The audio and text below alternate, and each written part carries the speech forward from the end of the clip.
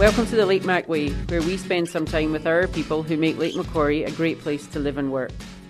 Now, my guest today on the Lake Mac Way is Morven Cameron, the CEO of Lake Macquarie Council, the voice you hear introducing this podcast. Welcome to the Lake Mac Way. Thanks, Craig. It's a pleasure to be here. You're a little bit nervous about this, aren't you? Like all the others that you've railroaded my way. I am, yeah. I'm very nervous.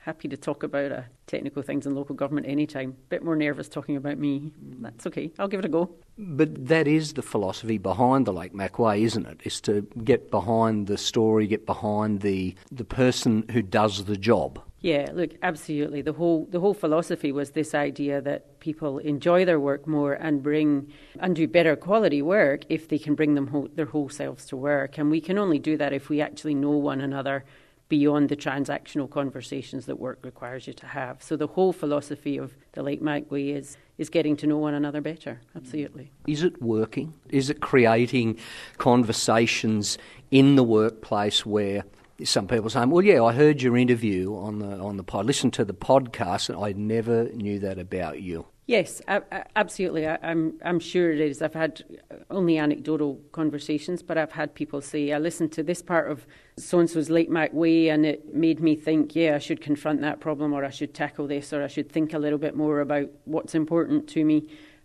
Personally, I've got to know 6 people in the organisation better than I knew them, but yes, I believe it absolutely is making a difference to the way we just see one another. Have some of the stories that some of the employees that we've spoken to on the Lake Mac Way, have some of their stories surprised you?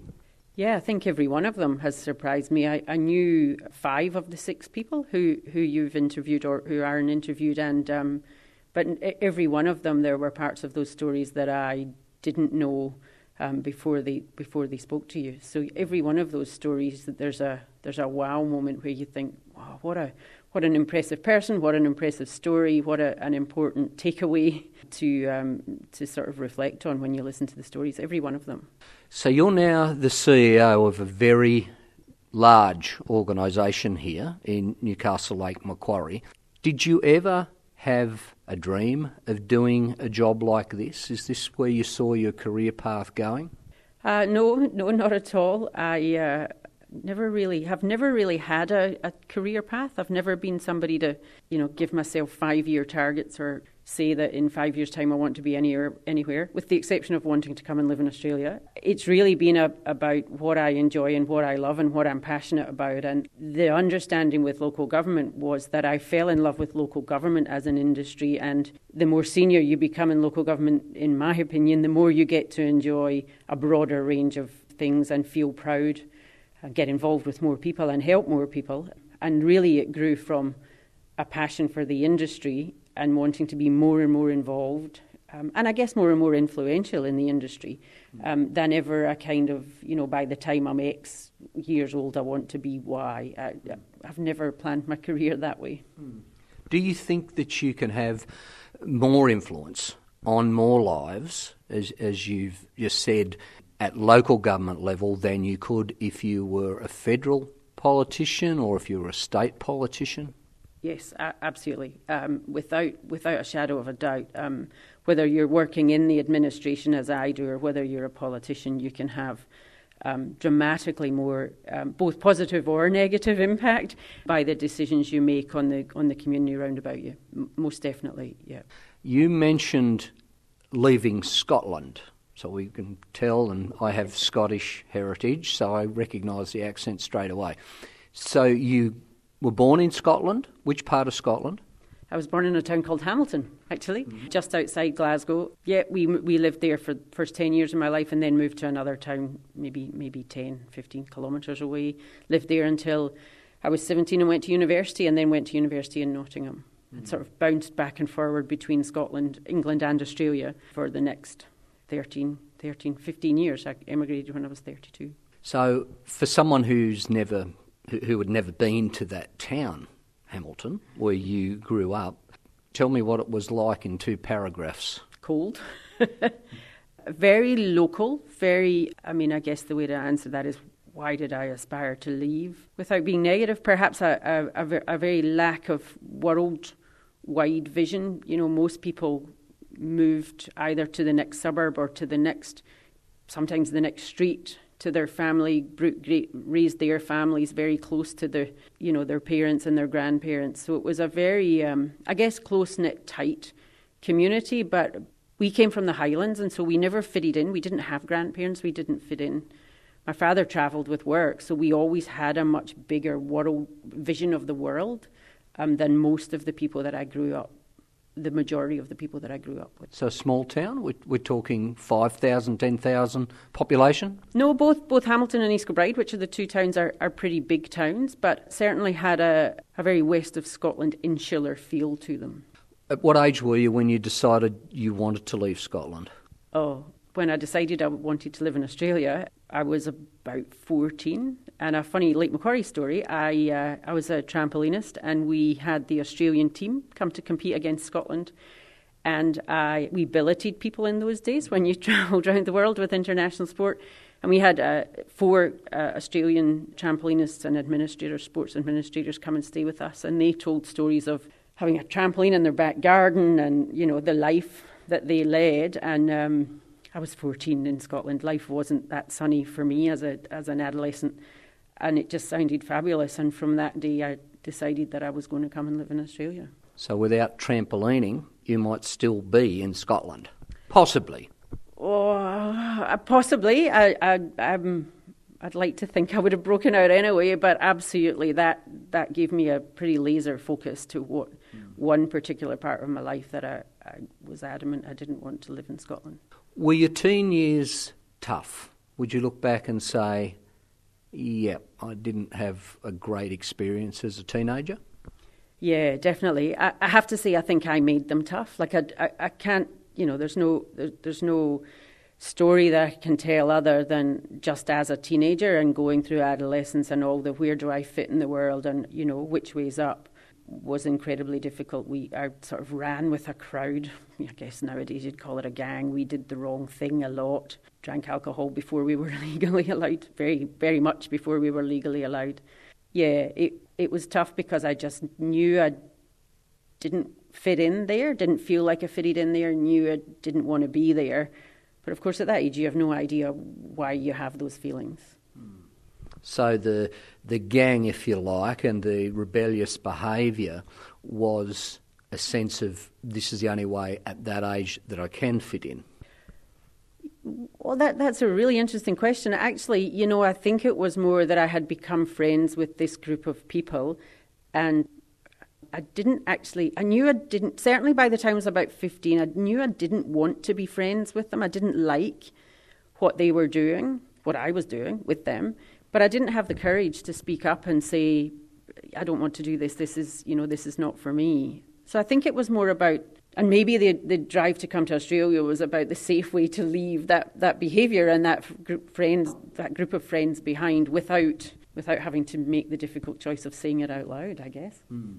You've made up your mind. You've met the trampolining lot, and they've painted a picture. The Australian trampolining team painted a picture that said, you know, we live in a pretty good place. So you decide you want to go, but you don't leave Scotland until you're in your 30s. Mm-hmm. Is that right? So what did you do between 15 and 30? So I went to university just after my 18th birthday, and I went to university in Nottingham, studied sports science. My mum, to her absolute credit, could also see that I was running with not the best bunch of people. As an adult, I look back and I think, gee, their lives weren't good. That's not fair to say they weren't a good bunch of people. But she sat me down with a map and said, if you go 200 miles or more from home, we'll support you, we'll pay your rent. You'll have to earn your own beer money, but we'll pay your rent. But if you go to university within this 200-mile circle, you're on your own. And then she found all the universities outside the 200-mile circle that had sports science or sports courses and said you should look at these, which was an absolutely brilliant move on her part. She, one term at college, I sort of left friends with this group. There was 10 of us. I left in one term at college. I came back at Christmas time and I saw them once and thought, wow, what was that? I never looked back.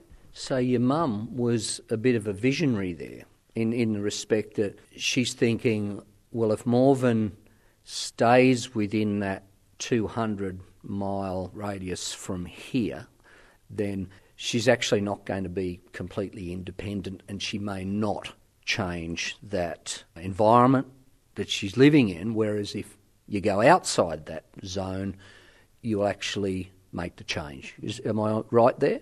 Yes, absolutely. I mean, my mum's not that well, so I'm not actually able to ask her that, but yes, I absolutely believe that that's, and as a mum myself now, I can now understand how courageous a decision that was for her to push me to do that. Yeah, absolutely.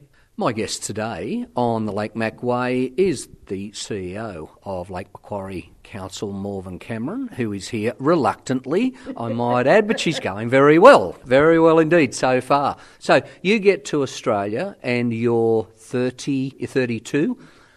So what do you do when you get here? Well, I came with my, then my partner, now my husband, and because in the interim period I had met him in Scotland, and I thought I wanted to go into academia and work in a university and go into the sort of academic world, because I'd been lecturing in Scotland. Looking back now, that was definitely not for me. But I got a job. I got my first job other than coaching sport around the place just to make some money. I got my first job at Ku-ring-gai Council as a sport and recreation planner, and actually said to one of my really good friends, look, it's easier to find a job from being in a job. I'm not ready to work in a local council. I had the same perception of local council as so many other people do.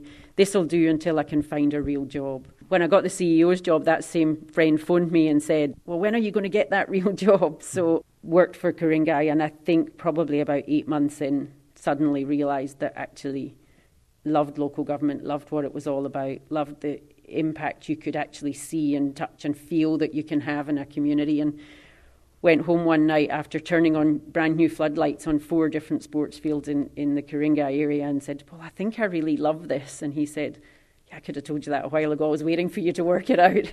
And then went out on and, just found out as much as I could about the industry, studied another local government leadership certificate, but just sort of buckled in and said, something I'm going to be in local government. I love it. So it was a light bulb moment for you? Yeah, absolutely. And sort of from one side to the other, I really thought this will do until I can get, till I can get a real job, to actually know I absolutely love. It so aligns with my values and what matters to me and what energises me that I suddenly had to admit to myself I was having a great time. All right, so you're at Ku-ring-gai Council. Was it at that stage that you felt that I can make a bigger difference if I channel that passion into a higher role and look at an upper management position? No, I don't ever remember actually sort of thinking that as such, perhaps until I went from manager to director here at Lake Macquarie and realising that you sort of, the bigger the portfolio, the less you can be involved, but actually you can still have a great deal of influence, I guess, over what's happening, and more importantly about how it's happening, how things are being done. So it probably wasn't until quite a long time after I was here at Lake Macquarie that idea of the broader the portfolio, the more people whose lives you actually touch, the bigger the portfolio, the bigger the role that you have. Before you get to Lake Macquarie, you're at Ku-ring-gai. How long were you there? Number one question. And the other question is, what role did you come to here in Lake Macquarie? Sure. So I was at Ku-ring-gai for just under 5 years, about 2 months short of 5 years. I started as a sport and rec planner, and I ended up as the manager of park sport and recreation there. Much smaller scale, much more concentrated facilities and things like that in Sydney, obviously. And I came here to be the manager of community planning. Was this completely different to Ku-ring-gai, or are councils councils? Oh, no, it was very different, very, very different. I mean, a very different council. I came here to a very stable council, a very respectful council, councillors who are very positive. And here at Lake Macquarie, and we still to this day, I mean, we sort of work with the councillors and we deliver for our community with them collectively. Are you ambitious? No, it's just a funny thing to say, I guess, sitting here, but No, I'm not driven by an external ambition. I'm very driven by the sort of sense of self-worth that I get from, I talk about it often, that driving home on a Friday night and just you run through the process of what you've gone through in the week before, and there will be 10 touch points a week where you think, because I made that decision, something's better. Something's better in one person's life, or something's better in a community's life. And sometimes you go home and think, geez, have I made the right decision? Because if I haven't, that will have a negative impact on, potentially 210,000 people and 1,300 employees. So I'm very driven by the sense of contribution that I get paid for, right? I mean, other people volunteer and we get to actually touch and feel the impact of our decisions daily. Is being the CEO a stressful job? Sometimes. Sometimes. Oh, you should probably ask the people that work round about me and have to put up with me. Ask Helena how hard it is to manage my calendar. Yes, sometimes, but the rewards and the sense of achievement/contribution that comes with it are far, far outweigh the stress. And then the people you surround yourself with and the work you put into building relationships diminishes that stress. And what I mean by that is I work really hard at keeping strong, positive, but honest relationships with the counsellors, and therefore I know that if something's bothering them, they'll phone me and we can talk about it, which diminishes a lot of that. I mean, stress is generally fear of the unknown. So if you've got counsellors who've made a commitment to you that you've got a sort of no surprise, they'll tell you if something's bothering them, you can diminish that fear of the unknown.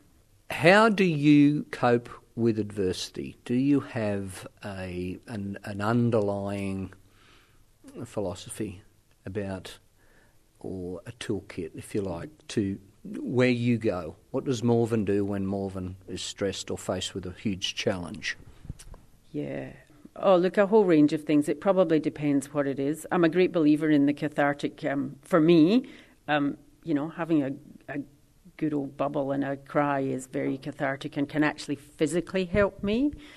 We used to laugh, but, Thursday night Call the Midwife used to be on, and on a Thursday night the house would be empty and Paul would be out, the kids would be in bed, and I'd watch Call the Midwife and just have a really good bubble, because there's not an episode that doesn't make you bubble. And then that would give me the energy for Friday, Saturday, to get through Friday, Saturday, Sunday and enjoy my weekend. So there's a physical release. I can listen to sad music on the way down the road in the car and, almost force myself to cry physically if that's necessary. Oh, that's a bit of information. But it does help. Oh, absolutely. Crying is hugely underrated as a way to relax, revive. Yeah, you can actually, for me, I can feel the physiological change that happens.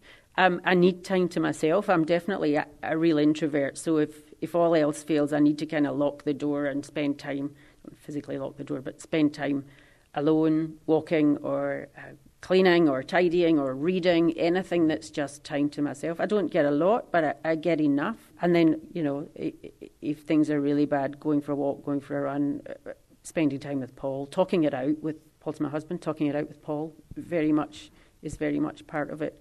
If it's something that it's somebody that I'm worried about what somebody's thinking or doing, or I confront them, very politely say, I can sense that something's not right, or you're not feeling good about X, Y, or Z. Can we talk about it? I'm sure that comes from those teenage years of angst where I wasn't confident enough to speak up and say, I don't like what's happening here.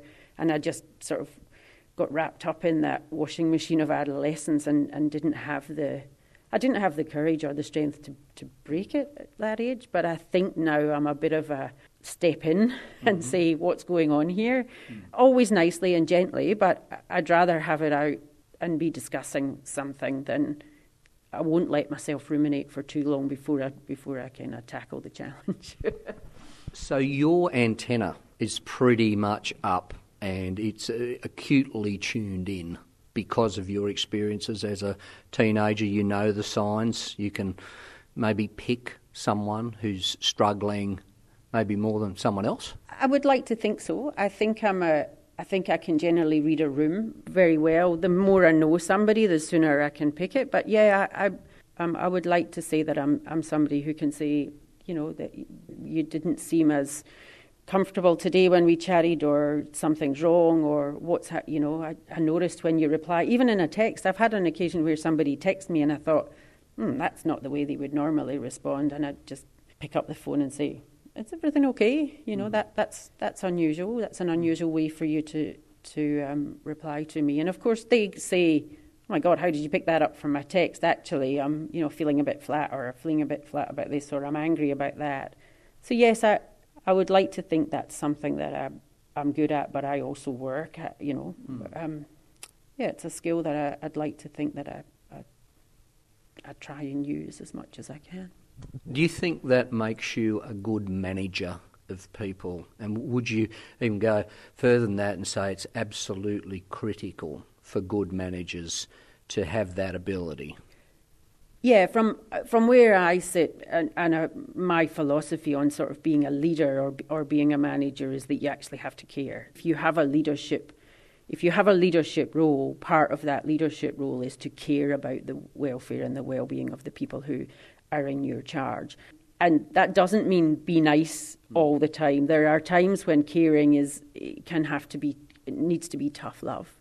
And those are the hard times. Being nice to care for people is easier than not. But yeah, I think if you actually don't fundamentally have a desire to make sure that the whole person, we're back where we started, aren't we, but that the whole person is well, then in 2022, leadership is about caring for the whole person. Absolutely. If someone said to you, describe a bad manager to me, or describe someone who lacks leadership skills, what would you say? Oh, try not to see bad in too many people. I think task only focused. We have to get X done by 5 o'clock Friday, and disregarding that people have other lives, other priorities, other issues would be the biggest one. The other thing that I just reel away from in local government is the top-down approach. The CEO or the GM is the smartest person in the room, and when they say it's blue, it's got to be blue, and nobody will speak up. So, a bad manager, a bad leader is somebody who doesn't create an environment where challenge and debate and discussion lead to better decisions. It's really got to be, and those two things are linked. If you care about people, you'll create an environment where they feel comfortable to speak up. But really, leadership nowadays is about getting the absolute best out of your people by growing them and supporting them, not by squashing them into a box and only letting them do one task at a time. That was management in the Industrial Revolution days when we made widgets in a factory. That's not what we do nowadays. Nowadays is complex problem solving day in, day out, and that takes leadership, not management. I don't quite know how to phrase this question, but I think it's an important one in the current environment, and you are a leader and a manager in 2022. Do you feel as though those skills that you've just talked about as not good leadership or not good management philosophies are overlooked when people are promoted into management roles? In other words, it's not investigated enough, if you like, as to whether I've actually got the right person here. They appear to tick all the boxes in terms of competence, but when they get to that level where they're actually responsible for people, they're not competent. Does that make sense? Yes, it does. And the answer to your question is it very much depends on the organisation and the leader, and it is one of the things that absolutely has to come from, I hate top-down, everything top-down I rail against, but, it really comes from setting that tone right at the top of the organisation. So, in Lake Macquarie, we, for years now, but when I got here, we started to change the way that we interviewed people from being just technical, can they do X, Y, and Z, to, well, you might have 3 highly competent technical people, but which one's going to be the best fit for the organisation at a cultural level, and then which one's also going to be the best fit for the team. In fact, you would do that the other way around. Which one's going to be the best fit for the team, and which person culturally fits or doesn't fit with the philosophy of the organisation. And of course, for the last 5 years, the philosophy of the organisation is about frontline decision making and actually managers and leaders supporting their people to make more decisions. And by association, we need to make less decisions. And for most leaders who've grown up in the era that I have, that's quite a difficult paradigm shift. You grow up thinking you'll make bigger and more decisions, the more senior you become. And we're really, in this organisation, I think we're pushing the boundaries and really trying to flip that on its head. And that can be difficult for us. There are times when we pull that decision back and then go, hang on a minute, we have to let go. But we invest a lot of time in recruiting and making sure that the person is a cultural fit for this organisation first. And you can teach skills, but it's much harder to teach, especially in leaders, to teach that philosophy of supporting your people leadership rather than being the smartest, being the gatekeeper of information. Any regrets? Lots and lots and lots. But talking about my younger years, I don't regret anything for very long. I tend to learn, process, and move on. And a goal from here in the role? Do you set goals for yourself? Do you have visions, or is it a very much day-to-day thing with you? How do you operate? I do set sort of specific goals for myself, but much more so than setting goals for myself. I think about my role in three circles.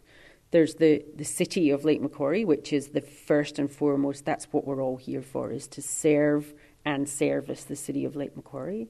And then I think about the council and my role with the elected body, because how council behave and how they make their decisions, and that if they make their decisions well, affects our city and how the city progresses and grows and evolves. And then I think about the organisation, which is here to support both the city and the council. So my goals and visions are around the city of Lake Macquarie. The city of Lake Macquarie has just so much potential. It's a phenomenal place that's, I say it over and over again, it's 90 minutes from the north of Sydney, from Hornsby to here, and yet it's almost as if a lot of the world hasn't discovered Lake Macquarie. There's a lot of Lake Macquarie, I think, who are happy that the rest of the world hasn't discovered it, so that's always a balance. But, we have so much potential in this city to have more jobs, more economy, without diminishing the quality of life that this city offers. I do worry about the city's economy with mining and manufacturing and those changes, and that's been a big driver both for our external city work but also the organisation's work.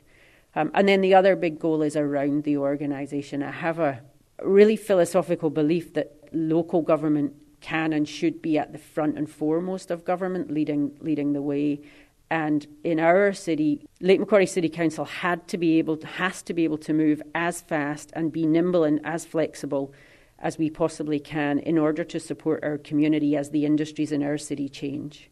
Because if we can't move quickly, there's no way we'll support our city's economy as it has to change. I often say that we've done our job really well if nobody notices. The structure of the city changes, the economy of the city changes, the number of people living here changes, and actually nobody notices. Everybody says it's a beautiful place to live, it's a beautiful place to visit, we love living here, and we can see statistically all these changes, but nobody's noticed. If we get it wrong and the economy, mining and manufacturing leave and there's nothing there to replace them, and the city goes into a sort of economic dip, then people notice. So I'm always actually striving to be invisibly the most successful local government that exists in Australia, but invisibly. It's been great to talk to you today. We've actually been having a chat here for probably longer than you think. But Morven Cameron, thank you for joining me today on the Lake Mac Way. Thanks, Craig. It's been a pleasure.